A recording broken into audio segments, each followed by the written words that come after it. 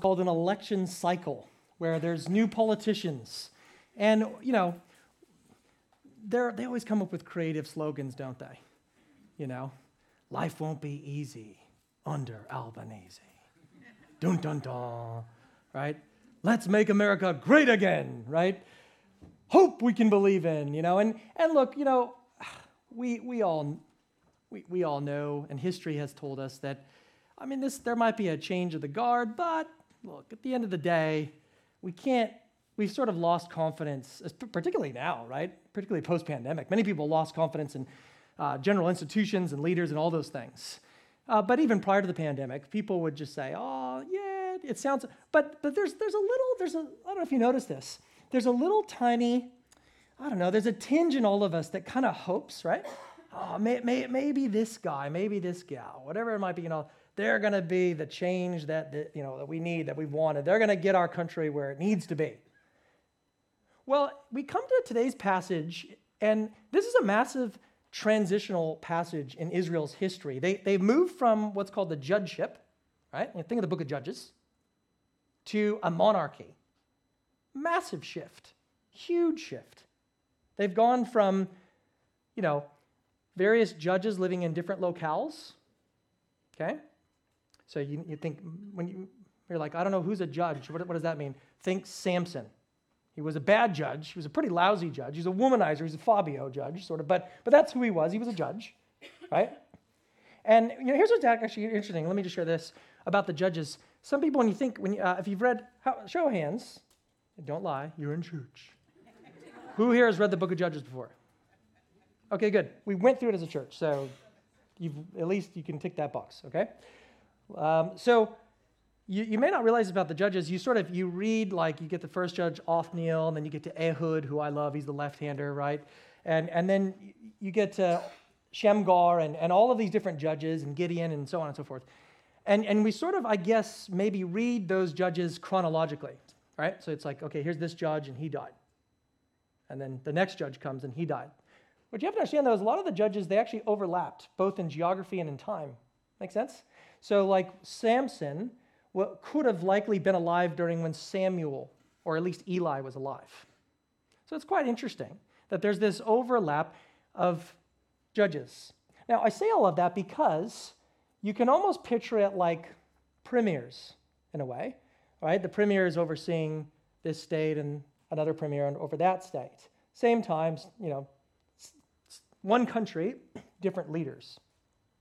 But now, Israel is going to shift from this time of the judges to a monarchy. Now, what's interesting, though, about that is it's not just political, because you're kind of like, oh, well, how long ago was this? And I don't really care about their politics. It's not just political, it's actually spiritual. So they move, they're banking on what should be kind of, you want to call it a theocratic ideal, right? Where God is king, and they say, well, we're not happy with that. We want something better. And that's what we see today.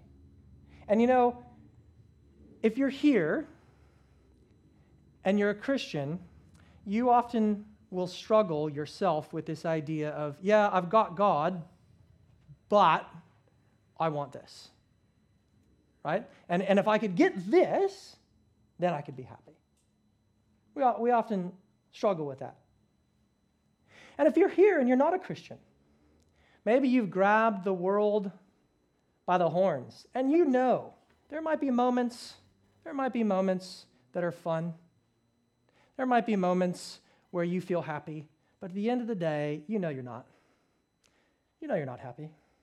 You know that you've grabbed for it and you've come empty-palmed. You know that when you sober up, you're just as miserable before you took to that bottle. You know that when you sober up, you're just as miserable. And so I want to say this. There is, if you're here, if you're a Christian, if you're not a Christian, that there is a king, and knowing and being under his rule is the only thing that's going to satisfy you. The only thing. So with that said, I want us to just pray, and then we'll dive right into it. Father, we again come before you with open Bibles, and we pray that we'd have open hearts. We know that only your Spirit can do that. So may the words of my mouth and the meditation of our hearts be acceptable in your sight, O Lord, our rock and our Redeemer. In Christ's name, amen. So I don't know if you've ever studied abroad before, or maybe you've left your hometown for a season, the town you grew up in. And maybe some of you've worked overseas, like as an expat or whatever. And when you come back to your hometown, you feel like nothing's changed, right? So-and-so's still working the same job. Oh my goodness, they're still wearing the same outfit. They still like the same restaurant. Not much has changed. You have changed, but not much has changed there. When we pick up in today's passage in 1 Samuel, many years have passed. Samuel is actually an old bloke now. Yet at the same time, as much as there's been multiple years, not much has changed. Not much has changed. And in fact, we arrive, when we open up this passage, at an all too familiar scene. You've got this spiritual giant, this spiritual guru, this spiritual leader, and lo and behold, he has feral sons, spiritually derelict sons. Shocking. You might recall that's how this book started off. Remember Eli and his two sons of Belial, right? Worthless sons. Well, unfortunately, history seems to be repeating itself. We're told that these two sons of Samuel were given jobs by their daddy. Significant roles, mind you, as Israel's judges. We just talked about some of those judges, right? But here's the deal. It was a bit odd for Samuel to appoint his sons judges. The priesthood had a bloodline to it, was hereditary. You tracking with me? Not judgeship. It's almost like Samuel is creating his own little dynasty in a way. Could be. I mean, because what's happening? Well, how do you get a judge? Well, the people are supposed to wait for the divine appointment of a judge. Nevertheless, here are these boys a long way from home. They're in Beersheba, which is the southernmost bit of the border of Israel. They're a long way from home, and they're a long way from their dad's morality and spirituality. Have a look at chapter 8 with me. You can see what I'm talking about. Chapter 8 of 1 Samuel says this.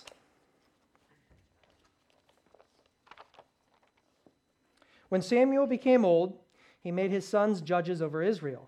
The name of his first son was Joel, and the name of his second, Abijah. They were judges in Beersheba. Yet his sons did not walk in his ways, but turned aside after gain. They took bribes and perverted justice. Wow, so interesting. So different to their dad. They're acting more like crooked politicians, really, aren't they? Samuel, we're told in the very beginning here, appointed his sons as judges. Ooh, not good. And his sons were dodgy. Oh, not good. And so,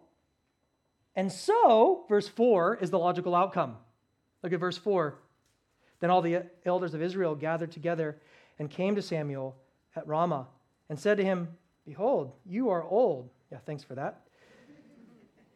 "You are old, and your sons do not walk in your ways." Notice he is righteous, right? They don't walk in your ways. Now, they could have stopped there. They could have said, so we need new judges. We need, something needs to happen. But what do? They take it a step further. Now, appoint for us a king to judge us like all the nations. So the elders look around both internally and externally. Okay, internally, what do we've got? Well, internally, they're stuck with these these terrible guys, right? These corrupt judges. And these guys are doing exactly what Moses warned the people about back in Deuteronomy 16, when he said this, you shall not pervert justice. You shall not show partiality. Listen to this. See, I mean, it's like you go tit for tat. You shall not pervert justice. You shall not show partiality. And you shall not accept a bribe, for a bribe blinds the eyes of the wise and subverts the cause of the righteous. Well, that's exactly what they're doing. Verse 3 just told us. So that's what's happening internally. You with me? But what about externally? Again, the others are looking around. They look internally. They look externally. There's some looming dangers as neighboring countries are beginning to strengthen their forces, particularly the Arameans to the north and the Ammonites to the east. You see, such unstable times called for strong leadership. Not so much on a local level. Remember, judges were overseeing local areas, but on a nationwide level. Only the kind of leadership that, well, a king could bring, which makes sense, humanly speaking, but hold on a tick. They've forgotten what? That there are something unique about Israel, there to be a theocracy, right? The Lord is their king. But they're not content with this theocratic ideal, are they? They want more. You understand, they're not after a new judge. They're after a new institution altogether. And they believe a human king would bring this type of stability and prosperity that they were after. Now, it's worth pausing here. To say this, that their desire for a king was not inherently wicked. Okay, so the concept of a king is not necessarily a bad thing. Kingship is not against God's good design, far from it. You'll remember the very beginning, right? The very beginning of the Bible, people were created in the image of God in order to do something, right? So God put them in the garden to work, to rule, right? Rule over the fish of the sea and the birds of the air and over every living creature that moves on the ground. Genesis 1:26. Adam was placed in the Garden of Eden to do something, to exercise authority over it. This was God's plan to demonstrate and effect his sovereign rule over creation. That's why if you keep reading in the book of Genesis, you come to Abraham and Sarah. And Abraham and Sarah they're made in a crazy promise. They say that though they didn't have any kids, that kings will come from your line. You hear that? Kings will come from your line. Monarchs will come from you. And later, that same promise was given to their grandson, Jacob.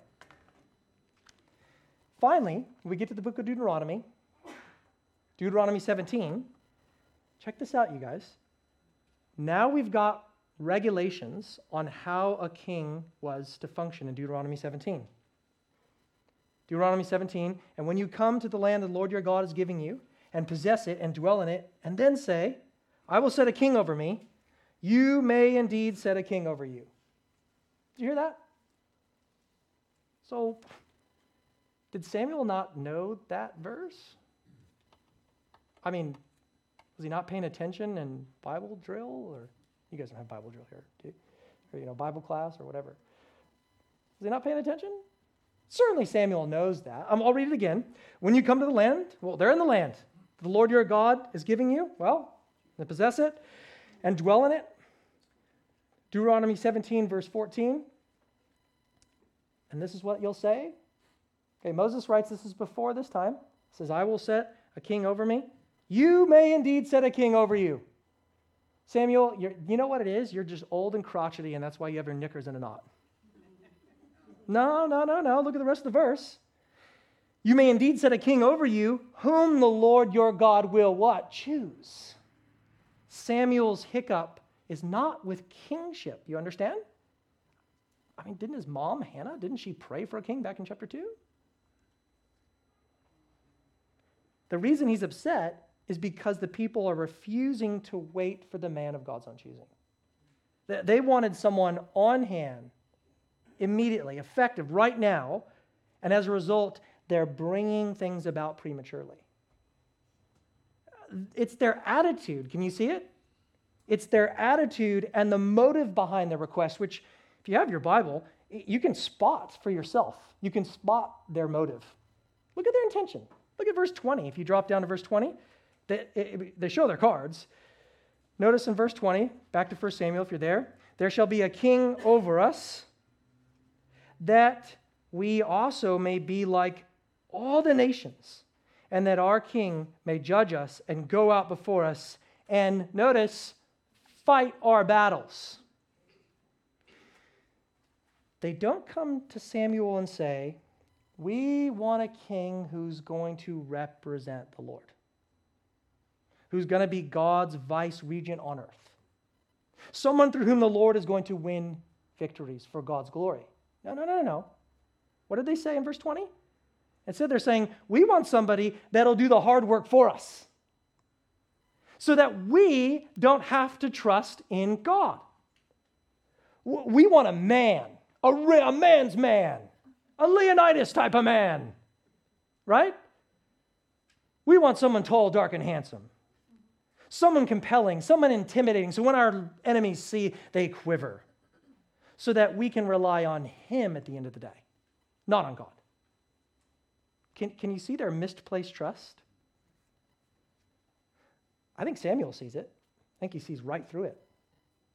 I reckon he discerns their hearts. That's why in verse 6, when the people come to him with this request, this appeal, it says that he's displeased him. Understandably so. I'm sure there was a personal element in this as well, right? I mean, he's been the judge of the people all this time. You remember back in chapter 7? Remember last week? Right? That's gone on Samuel's resume, for goodness sakes. I mean, that was legit. And here the people are saying, we don't want you anymore. So there's a level of personal offense, obviously. But here, what does he do? What does he do? When the people say this, well, he's disappointed. He's displeased. His reaction is displeasure, but his counteraction is to pray. Isn't that amazing? His reaction, I'm offended. I'm insulted. I'm disappointed. But his reaction to it, his action to it, or counteraction to it is to pray. That's challenging. When I'm disappointed, I'm happy to tell lots of people that I'm pretty disappointed. But I don't find it that easy to pray about it. How about you? When you're displeased, do you pray about it? Do you go to the Lord first with it? Do you trust him? Well, Samuel prays.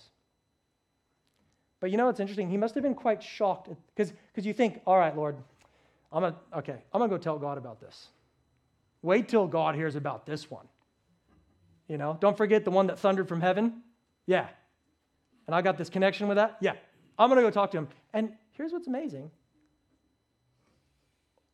You're going to be quite surprised. Look at verse 6.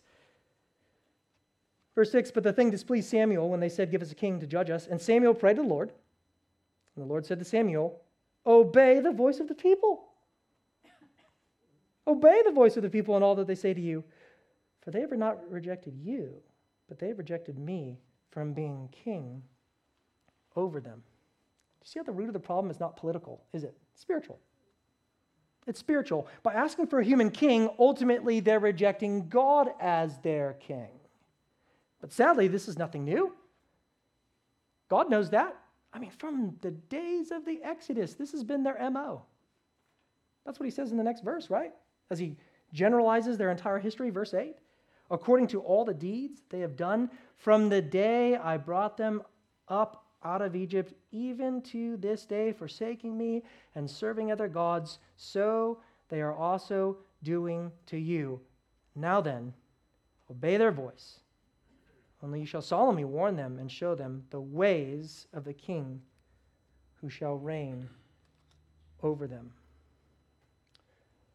It's absolutely remarkable that the Lord honored their request, isn't it? If I was God, I'd say, that's it. Give me all the people that round up those elders. We're done. But he says, nah, you know what? Just give them what they want. Give them what they want. Really? But if you look carefully there in the text, there is a sense of poetic justice to this.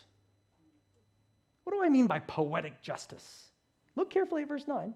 Look at the language that's used. You can't really recognize it in your English Bible, but the word ways, can you see that there? The word ways here means judgment. It's kind of fun to say in Hebrew, mishpat. If you have a pen, actually you might even want to circle that word ways. It's given in the 10th verse as well. Because the word ways, again, you can write next to it, you can write judgment. That's literally what that means.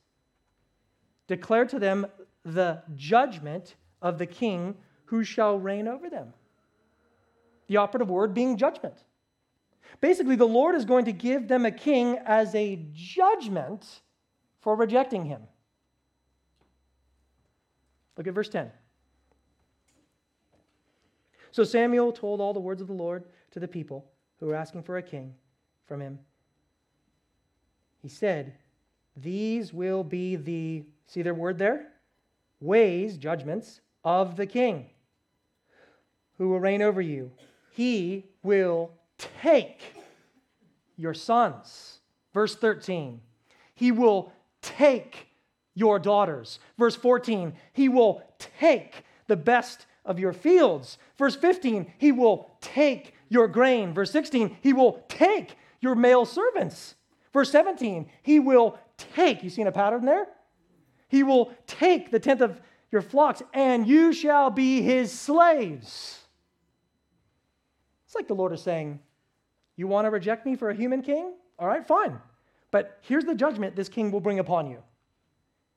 You want this impressive leader, this good-looking guy, this mighty warrior, but you know what? At the end of the day, you'll get a taker. In search of autonomy, they reject God as king, and in so doing, choose tyranny. Listen, friend, God's ways are absolutely perfect. And following him is not going to ruin your life. God created you, knows you, loves you. Living under the rule of God, there is true freedom and real joy. But outside of his rule, there's absolute bondage and despair. Samuel says, guys, this king that you asked for, is going to take and take and take and take, and you're going to whinge about it. You're going to cry out and protest. And when that day happens, I'm going to turn the audio button on. I'm going to push mute. I'm not going to respond to you. Look at verse 18. And in that day you will cry out because of your king, whom you have chosen for yourselves, but the Lord will not answer you in that day. It's scary, isn't it? Now, given the straightforward way in which Samuel has warned them, you'd think they'd say, actually, on second thought, we believe you. We don't think that, you're all talk. No, what do they do? And what do they do in verse 19? They actually double down. No! Look at verse 19. This is just amazing. But the people refused to obey the voice of Samuel, and they said, no, but there shall be a king over us, that we also may be like other nations, and that our king may judge us and go out before us and fight our battles. They reject God's rule. Do you see it on two fronts? Two fronts. Can you see it? They want to become like the other nations, and they want a human figure to fight their battles for them. Stop and think about that for a second. God called them to be his unique people, to live under his special care. Yet they're willing to chuck all of that away. For what? Status. Status in the eyes of the world, so they can be like the other nations, to look like the surrounding pagan nations. It's so ironic here too, as they say, we want a king, we have a perfect king, but we want a king like the other pagan nations. And what does Samuel say? Be careful what you ask for.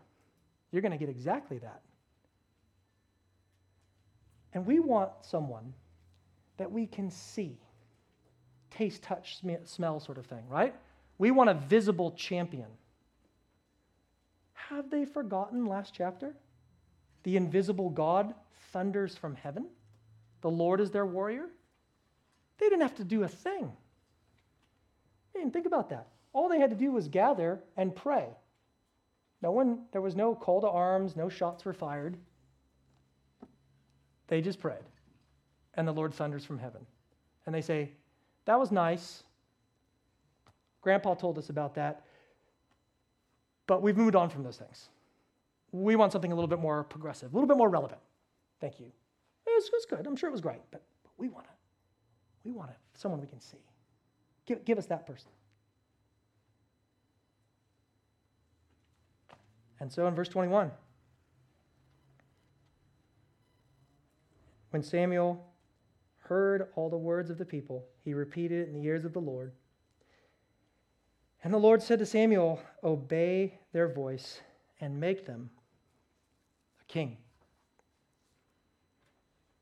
It's quite alarming as you reflect upon your Christian experience, the times in life when you wanted something dreadfully and God chose not to give it to you. And there were other times when you wanted something and he says, go on, if you really want it, grab it. But when you grasp that thing, you realize at the end of the day it didn't satisfy. And in reality, whatever you are holding on to not only slipped through your fingers, but it became more taxing on you. You've exchanged the glory of God for nothing. It slipped through your fingers like sand. It looked so promising, that relationship. Oh, it's worth it to have. I know I shouldn't get involved with this person, but it's worth it. And you realize it's not. It's not worth it.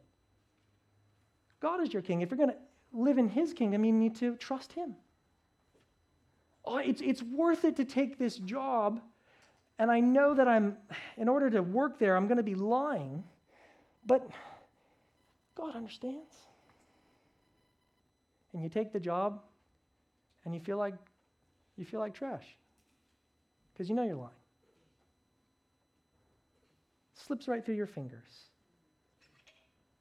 You grasp it, and suddenly you realized it's not what it promised. Be careful what you ask for, dear friend. Be careful of laying your treasure, your mind, your eyes on things that do not satisfy. Broken cisterns. Anyway, verse 22, we get the end of this astonishing event, and Samuel tells it, it's kind of interesting how it just ends. He says, all right, everyone, go home. just go home. And they do. That leaves us wondering when this king that they asked for will appear, right? Then all of a sudden, we turn to the next chapter, which at first seems kind of random. You know what I mean by that? If you've read this through, you've got this man who's lost his father's donkeys. Like it was like this huge scene, and there's this bloke he's a good-looking guy. Don't get me wrong, he's tall, he's handsome, all that stuff. But he's a bad shepherd. He's a bad shepherd, isn't he? And this guy decides, I got to find my dad's donkeys, so I'm going to take my servant along with me in search of these donkeys. But not long into the journey, what is this tall, dark, and handsome guy does? Well, he loses patience. He's ready to throw the towel in. He's just, you know what? Forget it. Let's just forget the donkeys. But his servant actually says, whoa, whoa, whoa, whoa, whoa, whoa, whoa, hold on a tick. There's a man of God. He actually only lives about just a few Ks from here. Oh, really? There is? Yeah. Renowned dude. Just a few Ks from where you grew up. Oh, really? Yeah. Let's go ask him. Maybe he can help us find the donkeys. You see, his servant is aware that that there's a prophet and that this prophet can actually help them. Who's shining in this story? The tall, dark, and handsome guy or the servant? The servant, right? But his master replies, well, it's not a bad idea, but I mean, we probably have to give him some money, right? Which is not true. He's that aloof spiritually, this tall, dark, and handsome guy. He thinks he can just buy his way to getting a message from God, which you're going to see later in this book. I can just buy. But here's the thing. He goes, oh, well, if we're going to go see this guy, I don't have my wallet. And his servant says, I got it, man. Here, I'll shout this for you. Wait, what? You're not prepared? Tall, dark, and handsome man? You didn't bring any money? You didn't know we were going on a trip? Might look good, this guy, right? But he's not exactly thoughtful, is he? He's not creative. He's not godly. What's the text saying to us here? He traded in God for man, Saul. That's the king that you, Shaul, asked for. That's what that means. Here he is. A man who can't find his father's donkeys. That's who you traded in the living God for. And we laugh and we think that's ridiculous. When you turn from God and grasp sin, that's how ridiculous it is. That's how ridiculous it is. The all-satisfying, all-knowing, perfect God Almighty, and you say, I don't really need church. I'm going to have a sleep in. I'm over it. Besides, they make too big of a fuss about not missing church there, so I ain't going to go. Even though the Lord says not to neglect meeting together, as some are in the habit of doing. Yeah. Oh, look, I don't need this in my life. Isn't it interesting in Romans 1, there's this exchange that happens. You ever seen that? I mean, no one likes to read Romans 1 in church anymore because people might leave. Right? But there's this great exchange that happens. God creates people in his image. Assigns them a gender as male and female. Assigns them a sexuality. And they say, stuff this. We're going to do things our own way. We don't want to live under his rule. We're going to do it our own way. And God says, okay, if that's what you want to do, I'll hand you over then. I'll hand you over. Now, again, let us not focus on those sins because there's a whole catalog of sins there, friends. Disobedient to parents, drunk, et cetera, et cetera, et cetera. That's what it is. You see? You know, it's interesting. This first Israelite king can't find his donkeys, right? So he discovers, as we're going to find out next week, he discovers that he doesn't even know he's the king. He sort of discovers it through this rendezvous of losing his donkey. You with me? Absalom, David's son, his donkey hangs him, right? And the true king, according to Zechariah, will come riding on a donkey. See, the first king was a taker. The true king is a giver. Jesus said he came not to be served, but to serve and to give his life as a ransom for many. That king comes to give his life. And it's only by putting faith in that king, the Lord Jesus, can you be forgiven and saved of your sin. By turning from your sin and trusting in the true King of Kings and Lord of Lords. and every knee will bow and every tongue confess that Jesus Christ is the King, is the Lord, to the glory of God the Father. Is he your King? Is he your King? You can't be neutral about this. Do you understand? I'm always passing out 2 ways to live tracts. We've got heaps of them. And I always, when I interact with people at Woolies or Kohl's, actually I go to Kohl's, I don't like Woolies. But when I'm at Kohl's, I give people, and people I interact with, I hand them a 2 ways to live tract. Do you guys know what I'm talking about? Blue and yellow ones? They're really, you guys made them. They're from here, from Australia. They're really good. And I hand them to people, and I say, again, I don't have to have a relationship, but if I have some kind of just basic working relationship with them, and I say, hey, here, have a read of this.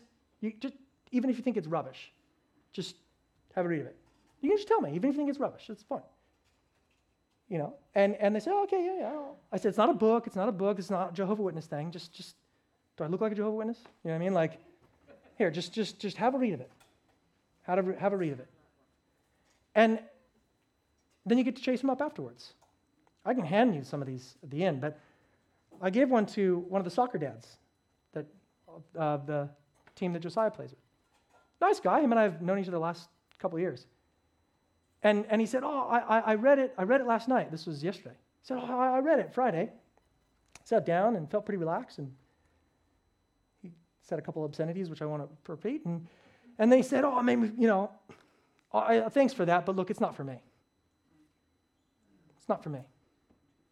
And I said, well, and soccer balls are flying around. I said, well, can we explore that a little bit more? Rather than just say, oh, cool, if it's not for you. But I'm thinking in the back of my head, you have a king, it's just yourself.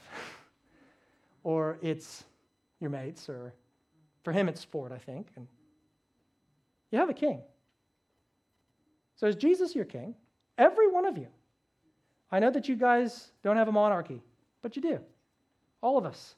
We all have a king. Are you trusting in the King of Kings? Or are you trusting in yourself? Trusting in your own autonomy? Trusting in your own morality? Only Jesus can satisfy. Everything else is sinking sand. Let's pray. Lord, we come to you now as our King. And for those that have turned to you in faith and repentance, have been brought into your kingdom. As you came, Lord Jesus, many years ago, and the truth still stands, the kingdom of God is at hand. Repent and believe in the gospel. Lord, we pray for those that are here that are not Christians. We ask that you'd grant them faith. Lord, help them to see that people themselves are either for you or against you. They can't be neutral. We pray, Lord, that those moments of dissatisfaction, disappointment, we pray that it would be a merciful thing that you'd actually increase that feeling until they turn to you. Lord, we pray that they would feel the need as your Spirit tugs and reveals on their hearts the truth of that they are separated from you because of sin and headed for an eternal damnation apart from Jesus. Only you can save. Only you can open eyes. So we ask you to do that even now as people are sitting there. In Christ's name, amen. So, dear friends, if you're here and you are a baptized believer,